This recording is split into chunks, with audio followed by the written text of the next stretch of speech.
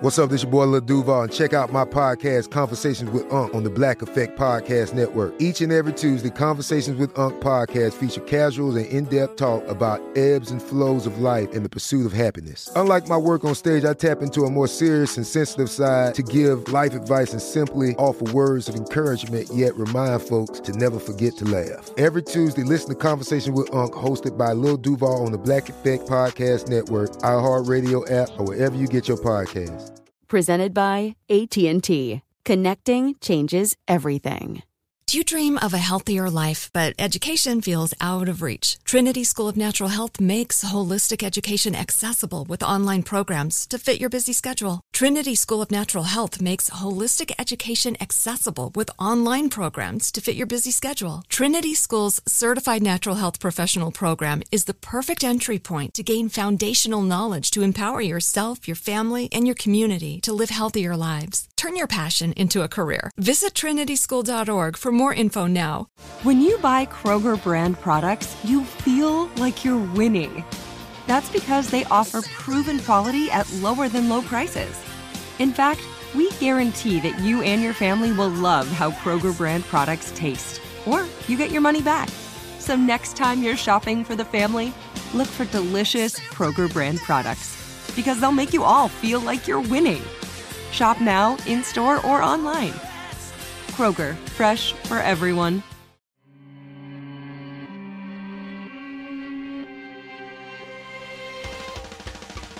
Hey everybody, welcome to Creature Feature, the podcast where we mix some animal brains, some human brains, and vermouth and make a delicious cocktail called life. I'm Katie Golden. I studied psychology and evolutionary biology at Harvard, and I fight for birds' rights on Twitter. Today we're peeking beyond the veil at some extrasensory perception. That kid who sees dead people from The Sixth Sense is a lame nerd compared to our animal contenders who can smell, taste, and feel far beyond the Sixth Sense. We'll also take a look at some human supersensors, including the future of cyborgs and a real-life daredevil superhero. Are you a super taster? Do you find broccoli, grapefruit, coffee, cabbage, or spinach completely inedible because of how bitter they are? If so, you may have more taste buds on average than others, allowing you to taste with greater intensity. Specifically, super tasters have greater numbers of what are called fungiform papillae. They're these little tiny bumps on the surface of the tip of your tongue. They're called fungiform because they're shaped like little mushrooms. Inside each of the papillae are a cluster of taste buds, and each taste bud contains around 50 to 150 taste receptor cells. So here's how it works. These cells specialize in different flavors. Different receptors bind to different chemicals that are generally separated into the categories of sweet, salty, sour, bitter, and umami. You may have been taught about a taste map in elementary school, that different parts of the tongue are responsible for tasting different things, like sweet, sour, or salty, but they lied to you. They lied to your sweet, innocent child self. The different types of taste receptors are found all over the entire tongue and are even diverse within the same taste bud. You can actually do a fun little experiment to see if you're a super taster, which I'm going to inflict on my guest in just a minute here. Coat your tongue in blue food dye and admire the fact that you just blew yourself. Then get one of those little binder rings or use a standard hole punch to make a hole in a piece of white paper. Hold it up to the tip of your blue tongue and now count the number of bumps. These are the little fungiform papillae that we just talked about. Most people will have about 15 to 35 papillae within that 6 millimeter diameter circle, but super tasters will have 35 to 60. And for those of you who find you seek out ghost peppers and blue cheese, if you counted less than 15 papillae, you might be what's called a non-taster. So you can tell your friends you actually have a medical reason why you use way too much salt. Joining me today is Jamie Loftus, hacktivist, coder, co-host of the Bechtel Cast, and Zamboni expert. Hi. Great to have you. Thanks for having me. Of course. Okay, so I'm just gonna put my tongue in the blue and then hope it. I don't know why I'm panicking. I'm gonna flip this up. Now you put a circle on your tongue. Wherever? Yeah, well, on the try to do it like near the tip, not on the very tip, but yeah, like near the tip because that's where the blue is. Yeah, there you go. And so, so now we've got our tongues are blue, and we have a little circle so that we can count the number of papillae within the circles. Jamie's really struggling, so I'm gonna do her first. All right. Is that enough? Yeah. So I've counted the bumps on Jamie's tongue. And I didn't realize I had such a horrible throbbing tongue. until you had to keep it out of your mouth for dry and out of your mouth. Yeah. So most people have 15 to 35 Oh. papillae within 6 millimeters, and you have 14. What Which, I mean, I bet if we did it a bunch of times, which we're not going to do, we'd get an average of 15 at least, and then maybe more. So you're normal. So I've got, but like on the lower side. Well, I mean, again, we'd have to take an average of your entire tongue. True. So I bet you're just completely normal. Okay, my turn. Your turn. Well, your turn, but Is my my tongue turn to still blue? count. I gotta re-blue. I would go for another dip. I gotta blue myself again. You gotta blue yourself again. There's this. So wait. Less just means you can. So if there's more papillae, can you taste? if better? there was, more papillae means you can taste better. If you count less than 15, you're a non-taster. Hell yeah. So that means you can't taste as good. Do you like season your food a lot? Yeah. Maybe you are on the lower end of tasters. So I put all sorts of fucked up stuff on food like to make more it taste salt? more. Way more salt. Than most people. Maybe you A are. lot more it could be. It pepper. could be that you're like actually sort of on the lower end of the taste spectrum. I think that is a superpower because I can eat really shitty food all the time. And Nice. It's a big, it's a big financial boon. Nice. Yeah. All right. So, is my tongue still blue? Yes. Okay. I'm gonna Okay. put this on now. Okay. I'm gonna get a little too close. That's all right. And then I'm gonna count. Seeing 18. So, oh wait. Okay. But that wasn't the bluest area of your tongue. I would hazard to guess there were probably 2 or 3 more I didn't see. Okay. Yeah, that seems about normal. Okay. It's like 15 to 35. And then if you count, like, if you get 35 to 60, you're actually a super taster. So, Is that good? What is that? so it means that you're, I'm being helpful. no, it's that you have way more papillae than normal, so you're going to be very sensitive to taste. So Right. like really bitter flavors, and I've wondered if I'm a super taster because I'm very sensitive to taste, but I've suspected that it's not so much going on with my tongue, but it's that I'm like smell more than normal. Oh, okay. And that would smell make has a sense. lot to do with taste. So Mhm. like as you're eating food, you're also smelling it, and that sort of like combines in your brain to form like, oh, this tastes pleasant, or it tastes like donkey ass. Right. Also, I'm actually sensitive to this ingredient in food coloring, not in the blue stuff, but in the red The red. stuff. Oh, yeah. You know some that people are- there's that like dye that's in stuff, so pink cupcakes or red velvet cake that uses that red dye number 40 tastes really bitter and disgusting. It tastes like a bunch of ass to me. And it's actually not made out of ground up beetle butt, but like, I mean, some dye was, but this is Right, just old artificial. school. Yeah, old school. But it still tastes like beetle ass, even if it's not made out of beetle ass. And that's probably because I have more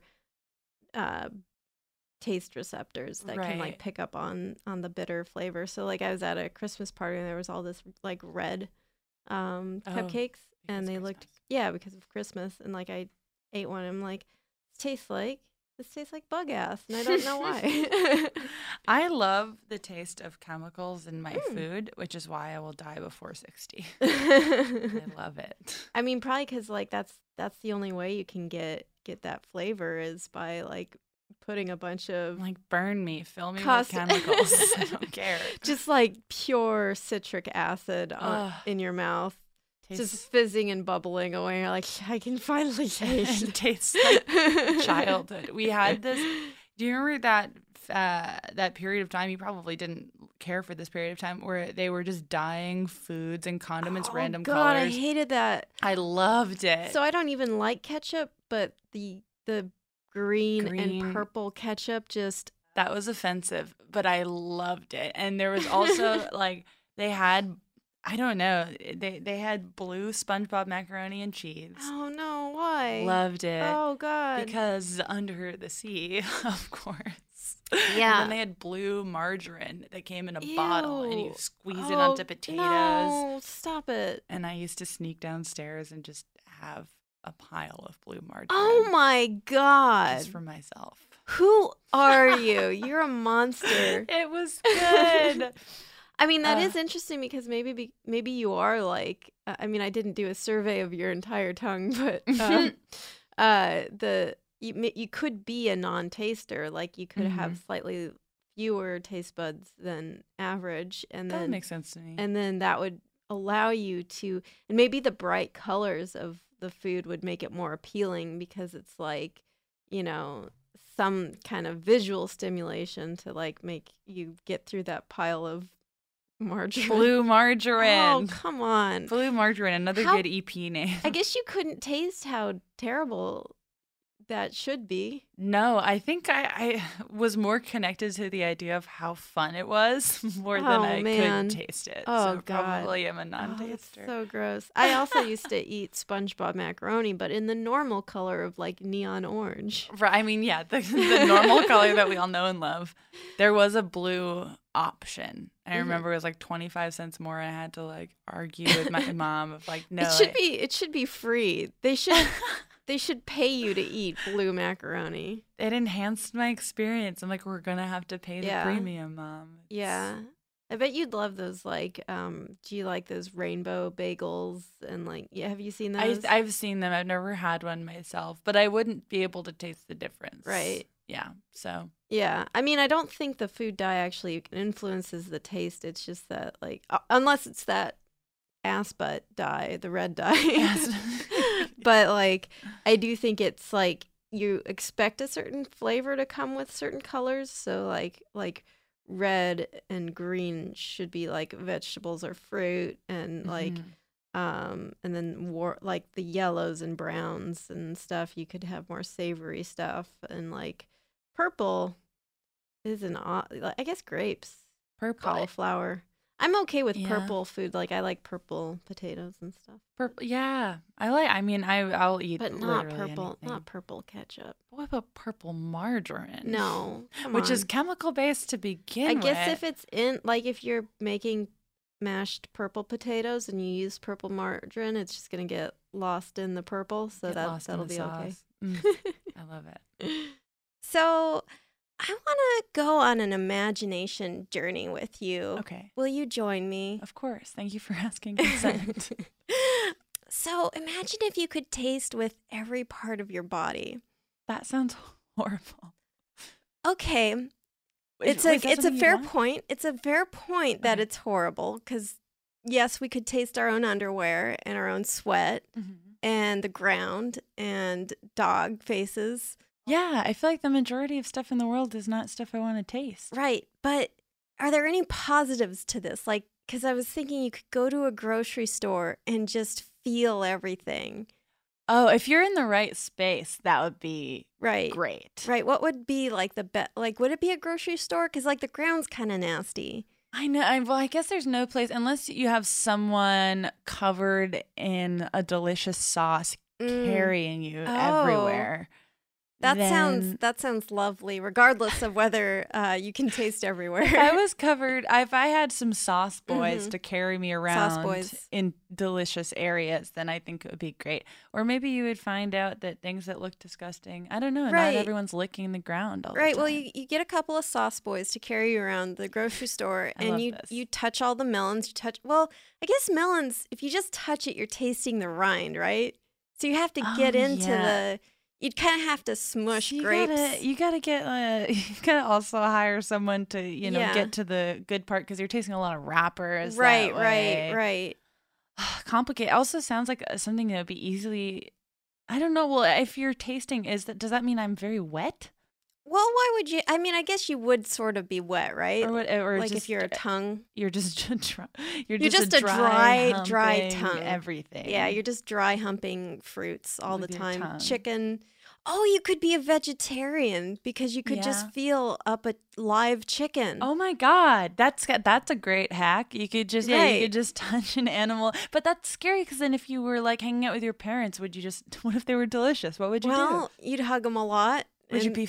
And also, okay, other question: would you be full? No. You know. No, you're just so you like. Are you full after licking a chicken? No. Come on. That sounds scary. What if your closest friend, tastes for great. a fact you develop a taste taste for a friend, and you're just like, this friend is close, trusted, confident. Taste. Yeah, I could see that being a problem, but then you could you just carry along some snacks and eat those, so you don't eat your friend. A vampire, right? Right, like a flavor vampire. A vampire trying to, So eat for a friend. I bring this up because catfish are actually a giant tongue. Ew. Yeah. Okay. So yellow bullhead catfish has over 175,000 taste buds all over its body. It's a wet, slippery body. What's going on in its mouth? The same thing? Well, it's got the highest density in its whiskers. You know, the little those little phalanges that come out of its mouth. I know, adorable. So it actually has a good reason for this because it's around in the dirty, muddy parts of the water, scrounging around all that fish dookie. It can't see very well because it's very silty. So in order to hunt its prey, which are like little fish, snails, and so on, they need to be able to taste everything around them so that they can if they rub against something that's they're like, oh, and then a they flavor, eat it. and then they eat it. The catfish is a dirt freak. That's intense. Yeah, they're pretty freaky. They just roll around until they find something. Just got a goatee, just rubbing up against it and then consuming it. Also, do you fish? Are you a fisherwoman? My mom used to hook up with them. Oh, I interned on a boat. She had sex with them. Oh, okay.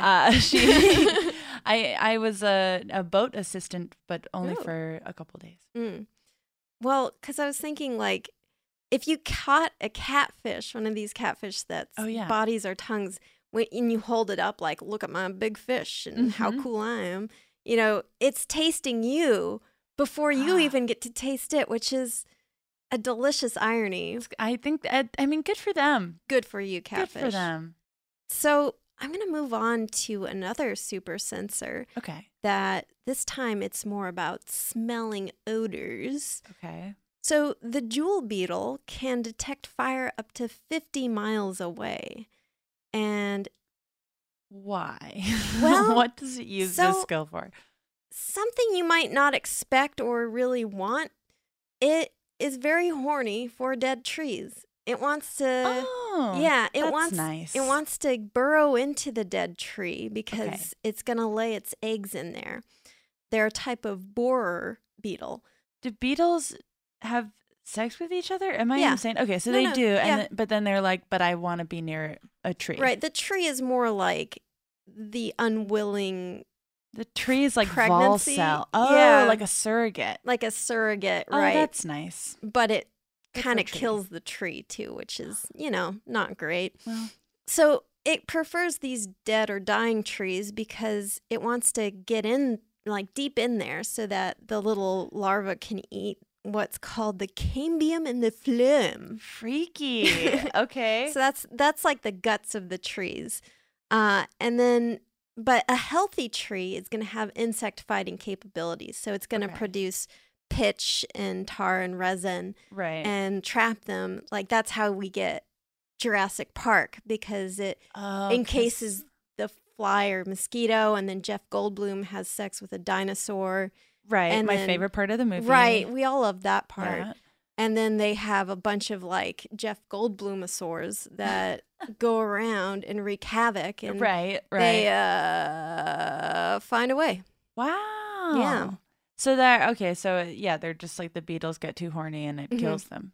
What a metaphor. Well, right. So the beetles are competing to get to the tree first so they can burrow in there, lay their eggs before anyone else. It's like a bunch of soccer moms swarming the parking lot to a private school. And then do they stay with the eggs or do they bail? I think they bail. Wow. But firefighters will get swarmed by these beetles. No. Mm-hmm.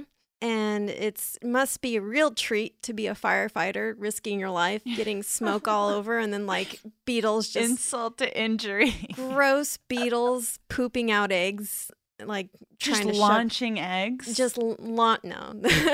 Oh. But can you imagine just beetles everywhere? No. So apocalyptic. I killed a very pregnant fly once on accident. Oh, no. And it was, oh my God. I still have dreams about it sometimes. Oh, no. I don't like smushing bugs, not because I'm a humanitarian, but because their guts really disgust me. And there's always way more than you think there's it's like a tiny, little teeny tiny bug, and you squish it, and it's like piles of white goo. Just like, where is this coming from? What was this used for? I don't know. Are you just a big goo ball? Well, we're going to look inside of this beetle. Ooh. By smushing it around in our brains. Swish. Yeah. So how do they detect fire from so far away? They actually have this really complex system of smoke detection and infrared heat radiation sensors that work together to pinpoint precisely where smoke and fire is coming from. So they smell from their antenna because life is weird. They have olfactory receptors on their antenna. And they're able to detect chemicals found in smoke, and they're so sensitive they can actually differentiate the different chemical profiles of species of trees like oak or pine smoke. Oh, they're like a redwood's burning better. Can they travel 50 miles to get to that tree? Yeah. Oh. They can fly. Oh, they're airborne. Makes sense. And coming towards trees. But they also have infrared radiation sensors in their abdomen. So there are these very sensitive fluid-filled bulbs, and then when the temperature heats up around the bulbs, the pressure inside this goopy water balloon builds up, and then that's measured by a neuron, and then it sends a signal to the little beetle brain that goes like, hey, it's hot, man. Whoa. But it's like very, very sensitive, more sensitive than like when you feel, like heat on your skin. And so they can detect very small changes? Yes. And so how are these two things connected? Of like you feel the heat and then you look for smoke, or are these separate systems? No, they kind of get all intermingled in the brain. So like you have these two detectors, the radiation and the smoke, and then using both of those sets of data, their little tiny beetle brains triangulate exactly where the smoke is, and that's how they can find it from so far away. Okay. That's such a long way for eggs you're going to bail on anyways. A real journey. High effort for very low effort parenting. Bad parenting. What if you were bitten by a radioactive jewel beetle? Would you gain the ability of super smell? Well, some already have this skill, but it may be more of a curse than a blessing. Hyperosmia is a rare condition in which you have a heightened sense of smell. Causes can be genetic or due to hormone levels, environmental factors such as medications, or even Lyme disease. Having a highly sensitive sense of smell can cause great discomfort, nausea, and be really distracting. I have a fairly sensitive sense of smell, and when someone cracks open a can of tuna, it feels like the ocean just farted in my face, and I hate it. So I can really sympathize. Just imagine how disgusting it would be to be able to smell someone's gym socks from across the room. But if you're curious what it's like to have super smell, good news. We're all endowed with night smell vision. Smell-o-vision? Whatever.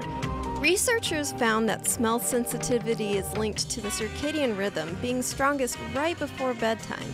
How did they study this? Well, they threw some adolescents a super awesome in-lab slumber party with a really strict bedtime to establish a stable circadian rhythm. To test their odor threshold, they had the kids smell what the study calls, and this is a direct quote, and I'm not kidding about this, sniffin' sticks. These are a brand of lab-created sticks with odors at known quantities, so you can test how sensitive someone's sense of smell is. The researchers found that the kids in the lame slumber party were better at huffing these sniffing sticks right before they went to bed. So that means we're all taking off our shoes and smelling those juicy sock odors right at peak smelling hour. The human body is a magnificent machine. Smell you later. We're going to take a quick break and we'll be back with more Stinkin' Podcast. Do you dream of a healthier life, but education feels out of reach? Trinity School of Natural Health makes holistic education accessible with online programs to fit your busy schedule. Trinity School of Natural Health makes holistic education accessible with online programs to fit your busy schedule. Trinity School's Certified Natural Health Professional Program is the perfect entry point to gain foundational knowledge to empower yourself, your family, and your community to live healthier lives. Turn your passion into a career. Visit trinityschool.org for more info now. Asking the right questions can greatly impact your future, especially when it comes to your finances. So if you're looking for a financial advisor you can trust, certified financial planner professionals are committed to acting in your best interest. That's why it's got to be a CFP. Find your CFP professional at letsmakeaplan.org.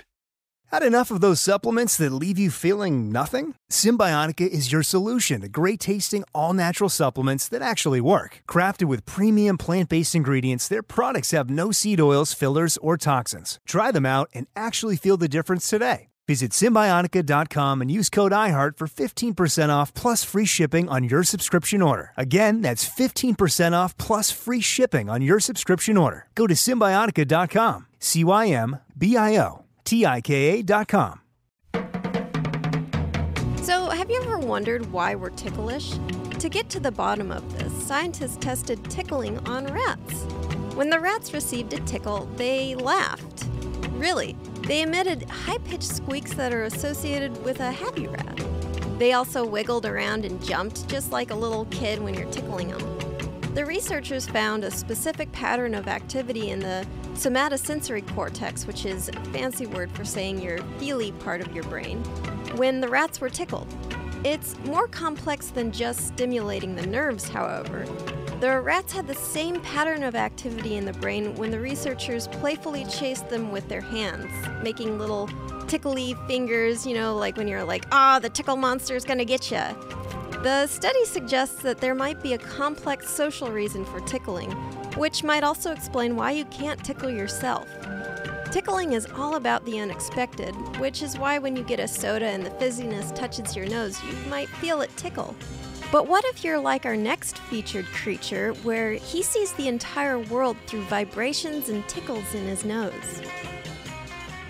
So, star-nosed moles use their noses in a really different way than you might expect, which generally you think of noses as being used for like smelling or to hold a mustache. Yeah. But they actually use it to see the world in a way that's like really weird. What do they use their eyes for? They don't. Whoa. They're blind. Oh, right. That's a mole. So their noses are really messed up looking.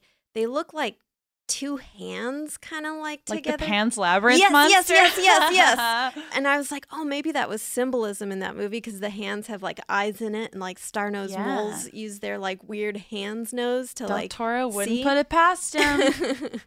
But maybe I'm just a big mole nerd. So yeah, their nose looks like this pink fleshy starfish, and we'll put a gross picture for you guys up on our Twitter. Yeah. And it can smell.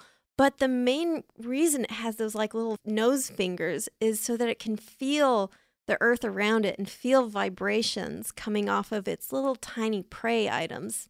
Wow. And then it's like literally feeling this like vibration and zooming towards it so it can eat a little insect. Wow. Okay. This is, again, a dumb question, but there's no dumb questions, only dumb people.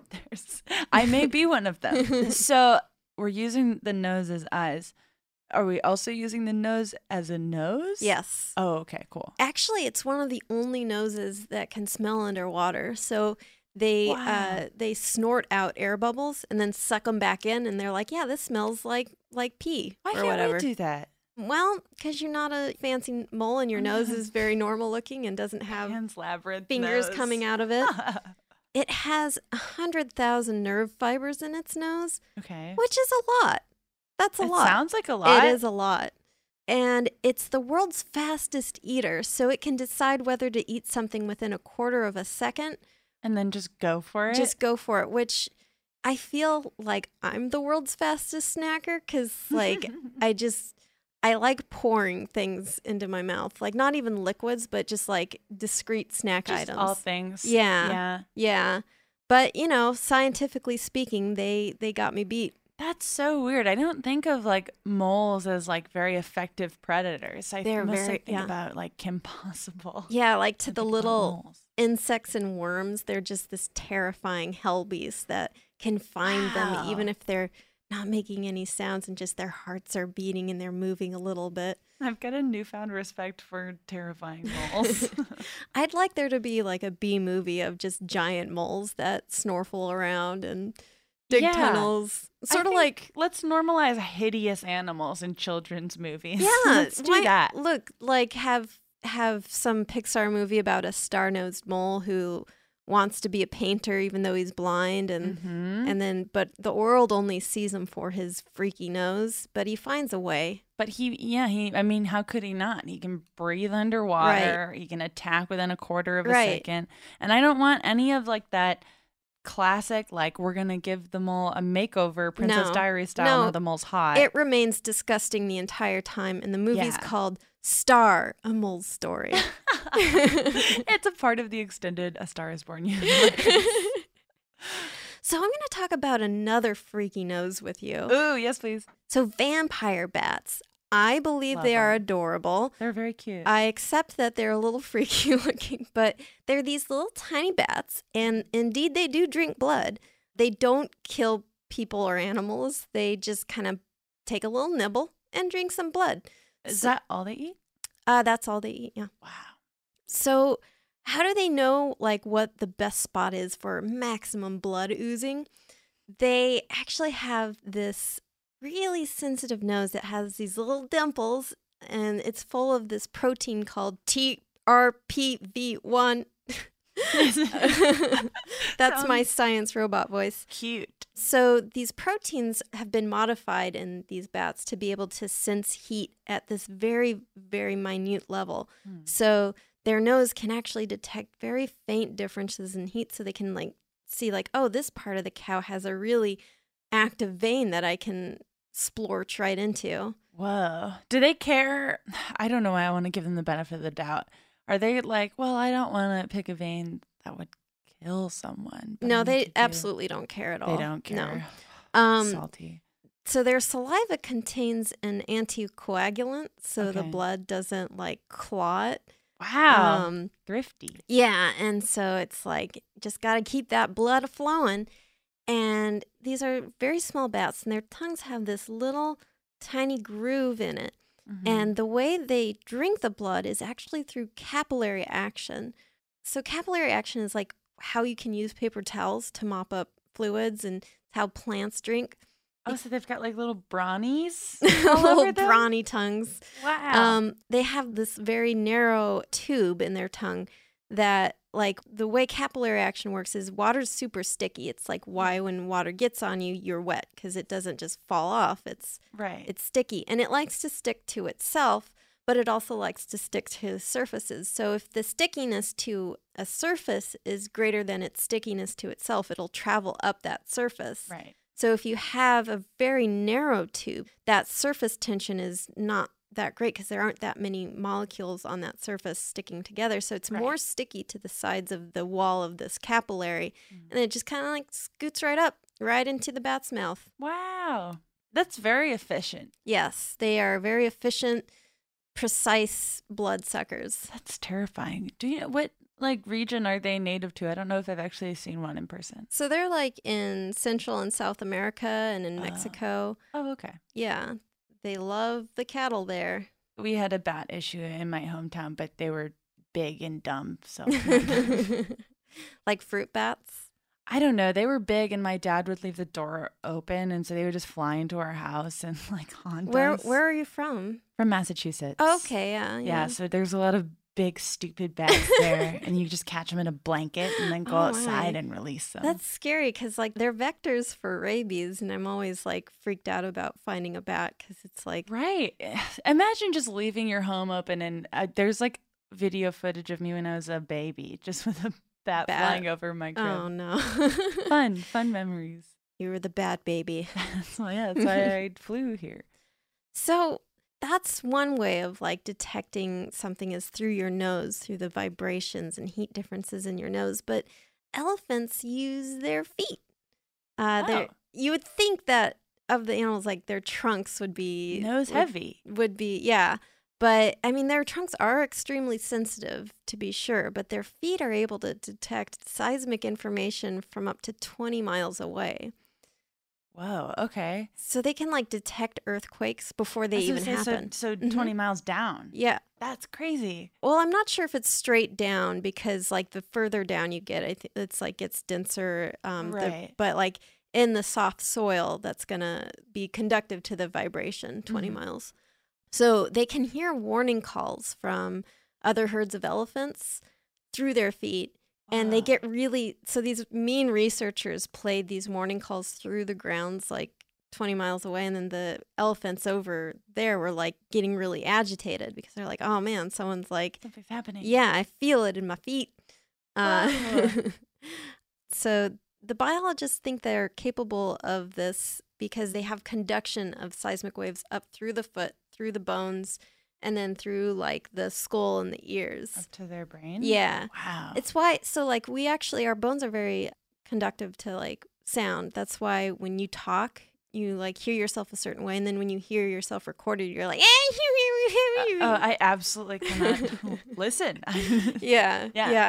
You sound disgusting because that's how you actually sound and you're just not used to it. That's so upsetting because sometimes you're just like, oh, I could deal with this voice. My voice sounds wonderful. And I think I've finally, like after having to hear my voice a lot, like I've gotten used to how like squeaky it sounds because like through my bones it just sounds so much lovelier. It's always pitched up. Yeah. Listening back, oh god, listen to this podcast through my bones and you're gonna be like, oh my god, the silky smoothness of that voice.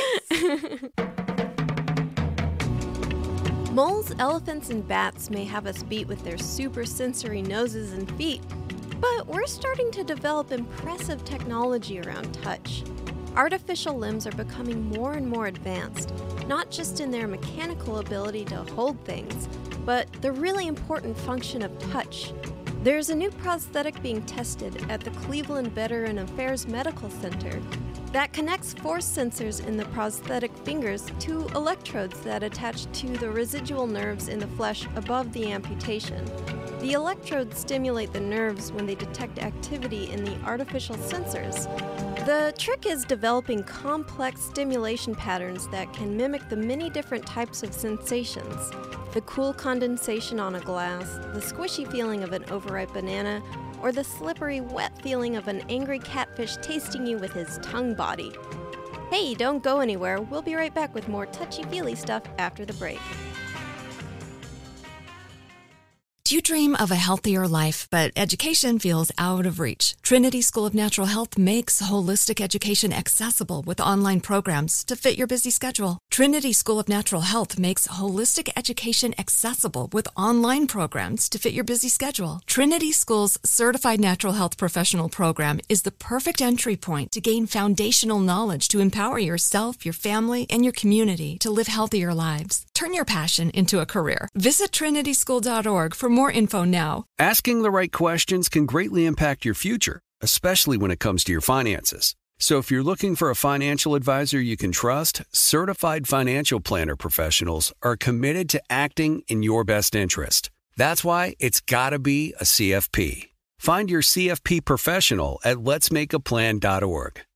Had enough of those supplements that leave you feeling nothing? Symbiotica is your solution to great-tasting, all-natural supplements that actually work. Crafted with premium plant-based ingredients, their products have no seed oils, fillers, or toxins. Try them out and actually feel the difference today. Visit Symbiotica.com and use code IHEART for 15% off plus free shipping on your subscription order. Again, that's 15% off plus free shipping on your subscription order. Go to Symbiotica.com. CYMBIOTIKA.com. Have you ever visited a psychic who brags about a sixth sense? Well, big frickin' whoop. Most of us have a sixth sense, maybe even more. Sure, there's touch, taste, smell, sight, and hearing, but there's also proprioception. I know that sounds like a terrible sequel to Inception or some kind of Harry Potter spell, but trust me, you probably have proprioception, and here's a way to test if you do. Close your eyes now. Touch your nose. Congratulations! If you succeeded, you have proprioception. Proprioception is the ability to sense where your body parts are, even if you can't see them. Being able to touch your nose was actually a big accomplishment. Think about it. Could you just walk to somewhere on the ground marked with an X with your eyes closed? Well, that's essentially what your hand just did. So how do you accomplish this? It's a lot more complicated than you might think. We have special proprioceptor cells in our muscles and tendons. These cells are kind of like little GPSs. They send signals to the brain with information about the muscle and tendon's movement and location. They do this with the help of this little protein called piezo-2. When a muscle stretches out, that piezo-2 protein opens its mouth and allows particles to flow into the proprioceptor cell. Then that cell fires and sends a signal to the brain saying, hey, your muscle's stretched out. That allows your brain to understand where your arm is based on how your muscles are moving. So scientists wanted to test to see if this piezo protein really was so important, so they removed it from mice. Then those mice showed no body awareness. They weren't able to walk, they kind of dog paddled on the ground, they reached limbs upward randomly, they really looked like drunk people on an ice skating rink. So you should thank those little piezo-2 proteins for allowing you to find your nose or mindlessly guide Doritos into your mouth. So, you want to take a trip down to Imagination Station with me again? Yes. Here. You are here for it. All right. So, if you are a superhero with special sensory abilities, what would it be? What would I... Oh, God. I never have the right answer for this question. You have to have it locked and loaded. There's no wrong answers. Only wrong people. I just don't want to be seen. Okay. Ever. So that's invisibility. I know, that's not sensory. That was just a statement of fact. Let me see. Sensory. I don't want supervision. Yeah, that would suck. I don't want to look at anyone. You could see people's ding-dongs from miles away. Yeah, I don't know. That's a kind of perverted wish. I don't want to see people's ding-dongs. I don't want a perverted wish. I wouldn't want to hear people's thoughts because I'm very petty. You'd hear about ding-dongs all the time. Yeah. It'd be gross. Oh, God. So not that. That's out. Super touch?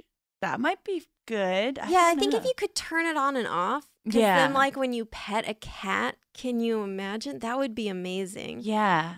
But then if you felt that all the time, then, like, when you stubbed your toe, you would die. That's true. You would feel pain, like, a million times harder. Right. Smell sounds annoying to have too much of. I have a pretty sensitive nose, and it's bad. That's not good. Like, I smelled burning olives once, and it just made me want to puke, and I don't even know why. Do people always think that you're having like a stroke because you can smell things really strong? Anytime someone smells something very specific, I'm like, we have to go to the hospital. I remember when I was a kid, I was like, there's something smells just awful, like rotting something, and like my parents thought it was crazy, and then I was like smelling around the house like a dog, and then I finally found like this plant that had started to rot.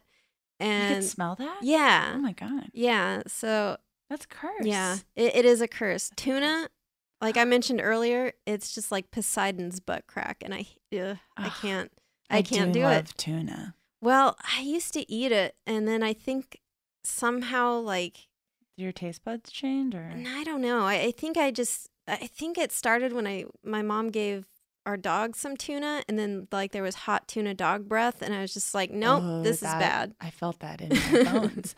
I think I would go with touch. If I had to pick, that sounds the least bad. That sounds pretty good, and then like you could get some benefits from that. Super touch. I feel like I would, maybe this is cheating a little bit, but I'd want to be able to understand completely what an animal's expression means. Oh, so like, okay. Like if my dog is making a face, I want to know if that's like poo face where she has to go poop, or if that's just I want attention, so I'm going to pretend I have to poo. So we don't even have that for people. No, we don't. The reason I specify animals is I was thinking, well, maybe I would want to be able to detect lies or what someone's expression means exactly, but maybe not, because I like to be lied to sometimes. I feel like if you wanted to do that sort of suit, you would just have to be a very particular kind of person that would be like, well, then I'm going to just manipulate people because I know what everyone's thinking at all times. I'm too weak for that, though. And you can't ever ask something like, do these like bright red jeans look good on me? Because then they'd be like, they'd be like, yeah, sweetie, they look great. Oh, yeah, I need those lies. I need those lies. Lies make the world go around. Yeah. So the reason I ask is platypi. They have a special sensory ability beyond the normal 5 called electroreception. What is that? It sounds like an X-Men, doesn't it? Yeah, it does. For such a goofy-looking animal. Yeah, so it's the ability to detect electrical fields. So first we got to understand, what the heck is a platypus? It's a monotreme, so that's a very primitive form of mammal where they lay eggs, and they don't even have nipples. They just kind of ooze milk out of their skin. Wait, what? Yeah. They just leak milk. Just like in a puddle of their own lactation? Mm-hmm. Well, I mean, like, gets all in their fur, and then the little babies just kind of lick it. Like they have fur? I'm thinking of a Pokemon. I don't know what a platypus is. A platypi, they have the bills, the beaver tails, and the fur. Oh, I'm thinking of the right Pokemon. Okay, yeah, it is. It's also a Pokemon. What is that one called? It's I don't know, but it's like a big blobby. Yeah, platypus thing. Yeah, platyplex. Platamon. So actually, people used to think it was a hoax because they're like a bill and then a beaver tail and no nipples, but it's a mammal. Like sounds like an idea you would have on mushrooms. Yeah, but actually, that bill serves a really interesting purpose because it has tens of thousands of electroreceptors, which are these little cells that can detect electrical fields. Why?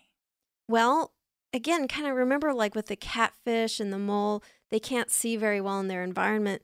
Platypi can see, but they're often in like murky, silty water. So if they want to detect their little prey, like those little shrimp and worms and insects, they need a little boost. So they can detect these very, very faint electrical signals that are coming off of the prey. Because, like, we have electricity going on. Like, when your heart beats, there's an electrical pulse there. Right. Your brain activity, or when your synapse fires, there's a little electrical boop. Yeah, just very, very faint. And your muscles, too. So you do have this electricity, but it's very minute. And so they are able to sense that. And they also have mechanoreceptors, which are, like, movement receptors which detect physical motion. Okay. And then using both of those, sort of like how the jewel beetle uses both of its sensors to triangulate, the platypi uses both of these to pinpoint prey in this very precise manner. Wow. And so hammerhead sharks also have this ability. They have electroreceptor pores in that weird hammer face of theirs. That makes more sense to me. I feel like I underestimated the platypus. Platypi are nuts. They have like... Yeah. Like it's like a kid in class that you're like, this guy's a loser. Yeah. And then all of a sudden he can recite whatever. He's sonnets. Magneto. Yeah. You're like, oh, he can. Okay. He's dope. Sorry. Sorry for teasing you. Please don't kill me with your spooky powers. Right. It's the nerd that comes back for you. So the hammerhead, to be fair, is the jock of electroreception. Yeah, he's basically wearing a Letterman jacket. Because he's much more sensitive. They have what are called ampullae of Lorenzini. Is that pasta? I know, it sounds like pasta. Sounds like pasta. It sounds like delicious shark pasta. But they're these ampules, or like bulbs, full of electroconductive jelly and nerves that are really sensitive to changes in electrical charge. Ooh. And they can even detect prey under sand. Whoa. Yeah. So that's pretty important for them if they're like scrounging around. Definitely. And prey items will hide under sand to try to avoid being eaten, those little jerks. Man, Sharks don't need to be more powerful, but, good for him. Yeah, good for sharks. Good for them. I like a sensitive jock. Yeah, and their special powers. Yeah. So the electroreception is a close-range sensor. You can't do it for miles. That would be pretty nuts. But distracting. So for the sharks, they can sense prey up to 3 cubic feet away, which is still pretty crazy. Like if I was a shark, I could close my eyes and know that you're there and read your thoughts. You would know what I was doing, or you would... Well, just know you're there, because I can sense the electrical impulses coming from your all your muscles and stuff. Freaky. I know. I'm not saying that sharks can read your thoughts, but could they? But I would be willing to roll the dice on that one. I feel like if sharks were smarter, maybe they could sense all of the synaptic information. Sharks are dumb? Are they dumb? Yeah, I mean, sharks are fish and they're not super smart. What a waste of their powers. I know. So platypi can just sense within several cubic centimeters because they're pretty small and they're little nerds. Yeah. Those dumb little nerds. I'm not scared of them anymore now. I was I wouldn't be in a platypus's face.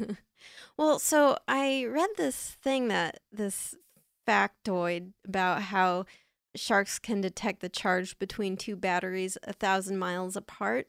And it's a little bit misleading because while it's true they're able to detect very faint charge, which is what the fact is sort of trying to get across, it's actually, first of all, it's not 1,000 miles distance, which there could be a misinterpretation because what they're saying is you run a wire between 2 batteries 1,000 miles apart and that very faint charge. If it's within 3 feet of a wire? Yeah, it's very confusing. Okay. Yeah, it's very confusing. So it's sort of a weird fact that gets repeated. And then also I think that's just engineering-wise not possible. I don't think you can run a wire between 2 batteries. Has anyone who has tested this? I don't think so. I think it's just a way to say they're able to detect very faint electrical fields, but it makes them seem classic overstating the power of sharks. They can find you 1,000 miles away. Right. Not true.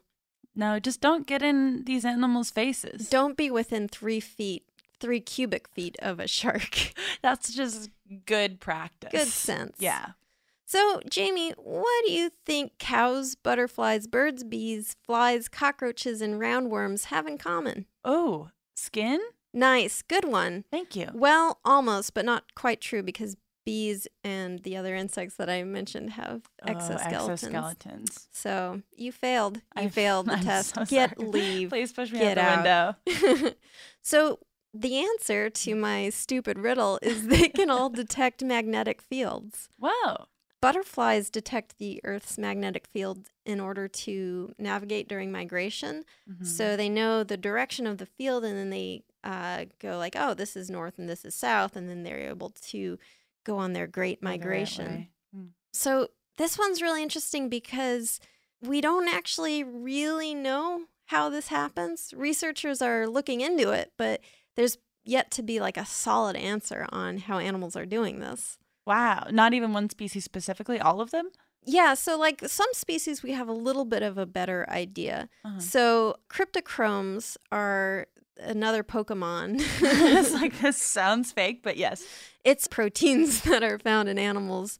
Okay. And they're associated with light detection. Oh, okay. So they, circadian rhythms and sleep cycles, the protein detects light and it's it's bedtime now. Mm-hmm. But they're also thought to maybe be able to detect magnetic fields in butterfly, birds, and flies. Oh, weird. But when researchers looked into whether this is what is helping bees, they have disproved that. So they put bees in this dark environment where they can't see any light. So I know, just being in the dark. My worst nightmare, in the dark with bees. But are the bees more scared of you or the dark? Or are you both scared of the monsters? I'm extremely afraid of both and won't go down without a fight.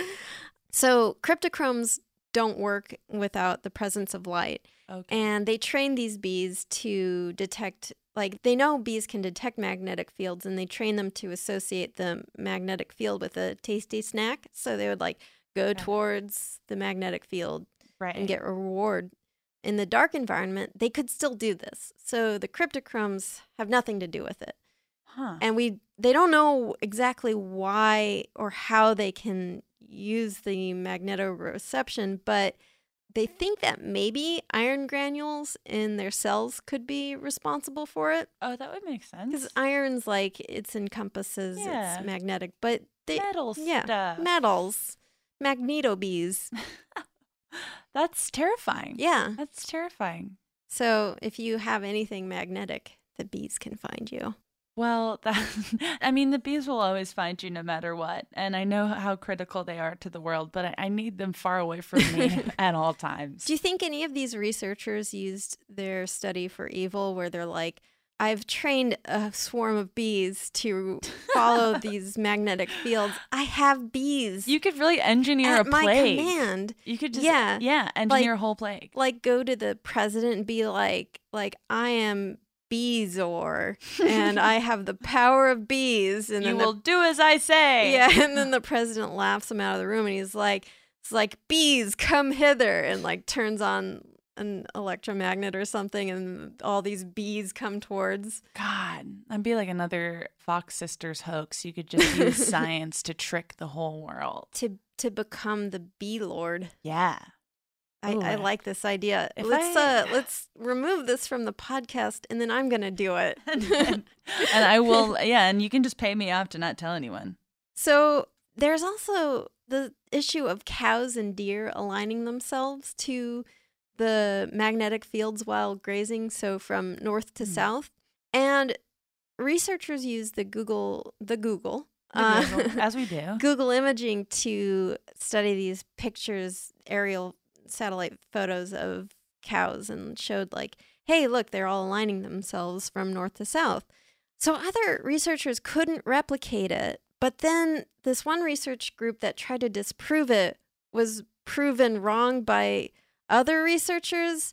So, okay, if you're keeping score. What are the cows doing? So the cows are aligning themselves from north to south. So like butts south, heads north, or vice versa. Looking towards Santa. Towards Santa. Got it. So the cows are trying to find Santa. Mm-hmm. A group of researchers showed this.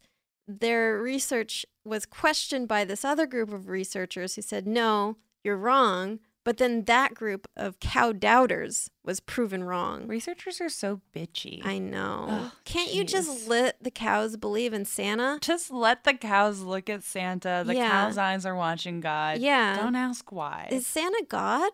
I know.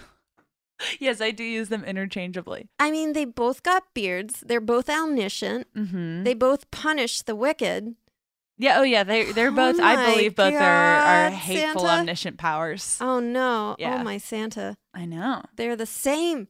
We have to ask the cows. They're one and the same, and the cows knew it all along. The cows are trying to tell us, but we kept eating them. We did. They're like, guys, stop eating us so we can tell you about Santa God. And then we're like, sorry, I couldn't hear you overeating you. Overeating you. Yeah. You're incredible. Oh, God. This is why we can't have sensory hands, because we would just know. Yeah. Well, that's why I want the ability to see an animal's expression, because then I could see in the cow's eyes what it's saying, and it's an urgent message. First, for you. it's saying moo, and then it's saying don't eat me, but then thirdly, it's saying Santa is God. Watch out. This is a very Eliza Thornberry skill. It's exactly what it is. I know.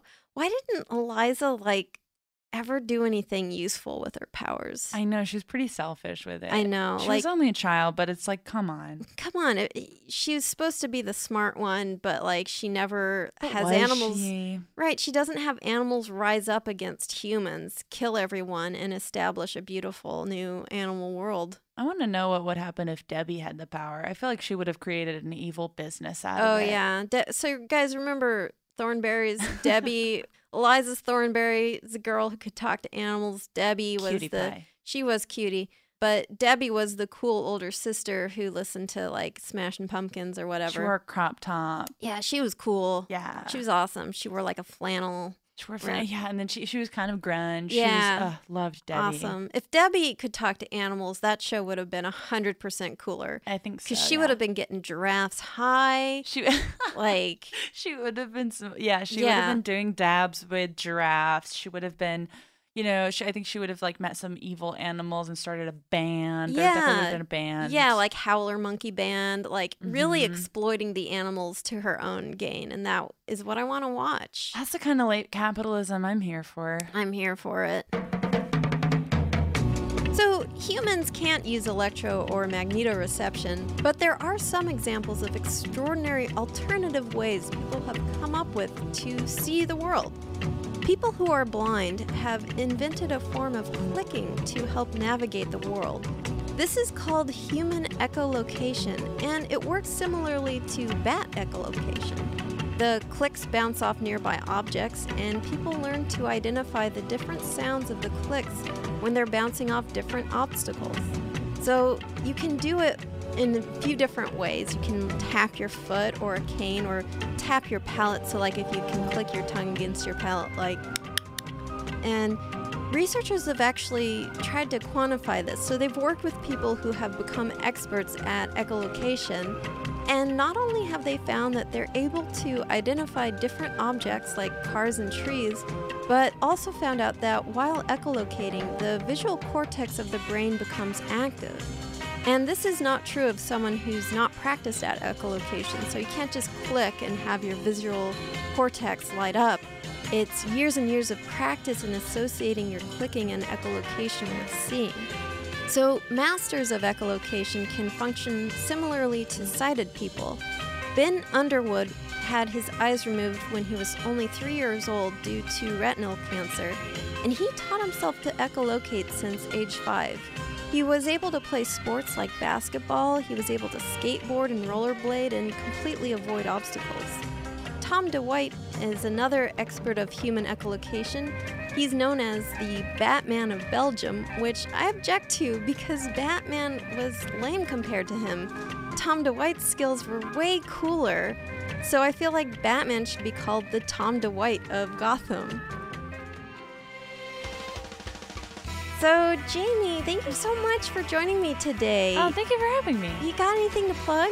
Yeah, you can listen to my podcast I host with Caitlin Durante. It's called the Bechdel Cast. Every Thursday, we analyze a very popular movie through a feminist lens, and it's really fun, and we ruin every movie. That's awesome. Yeah. Thank you for ruining movies for us all. I do that too. Like whenever I watch a movie, I ruin it in my head. So I feel like if someone else ruins it for me, it just takes out a step. It allows people to hate us personally. Right. Which feels great. I can blame you instead of my overactive brain. I live to be blamed, please. So you can follow me at Katie Golden or at Pro Bird Rights, which I would totally suggest because birds are awesome. You can also follow us on Twitter. Do you dream of a healthier life, but education feels out of reach? Trinity School of Natural Health makes holistic education accessible with online programs to fit your busy schedule. Trinity School of Natural Health makes holistic education accessible with online programs to fit your busy schedule. Trinity School's Certified Natural Health Professional Program is the perfect entry point to gain foundational knowledge to empower yourself, your family, and your community to live healthier lives. Turn your passion into a career. Visit trinityschool.org for more info now. This is Malcolm Gladwell from Revisionist History. eBay Motors is here for the ride. With some elbow grease, fresh installs, and a whole lot of love, you transformed 100,000 miles and a body full of rust into a drive that's all your own. Brake kits, LED headlights, whatever you need, eBay Motors has it. And with eBay Guaranteed Fit, it's guaranteed to fit your ride the first time, every time, or your money back. Plus, at these prices, you're burning rubber, not cash. Keep your ride or die alive at ebaymotors.com. Eligible items only. Exclusions apply. Hey, guys. Back at the playground again, huh? Yep. You know what this playground could use? A wine country. Heck yeah. And some waves so we could go surfing. Oh, yeah. Ah, love that. A redwood forest would be cool. I'm in. Ah, ski slopes. Let's do it. Can a girl go shopping? Yeah, baby. Wait. Did we just invent California? Discover why California is the ultimate playground at visitcalifornia.com.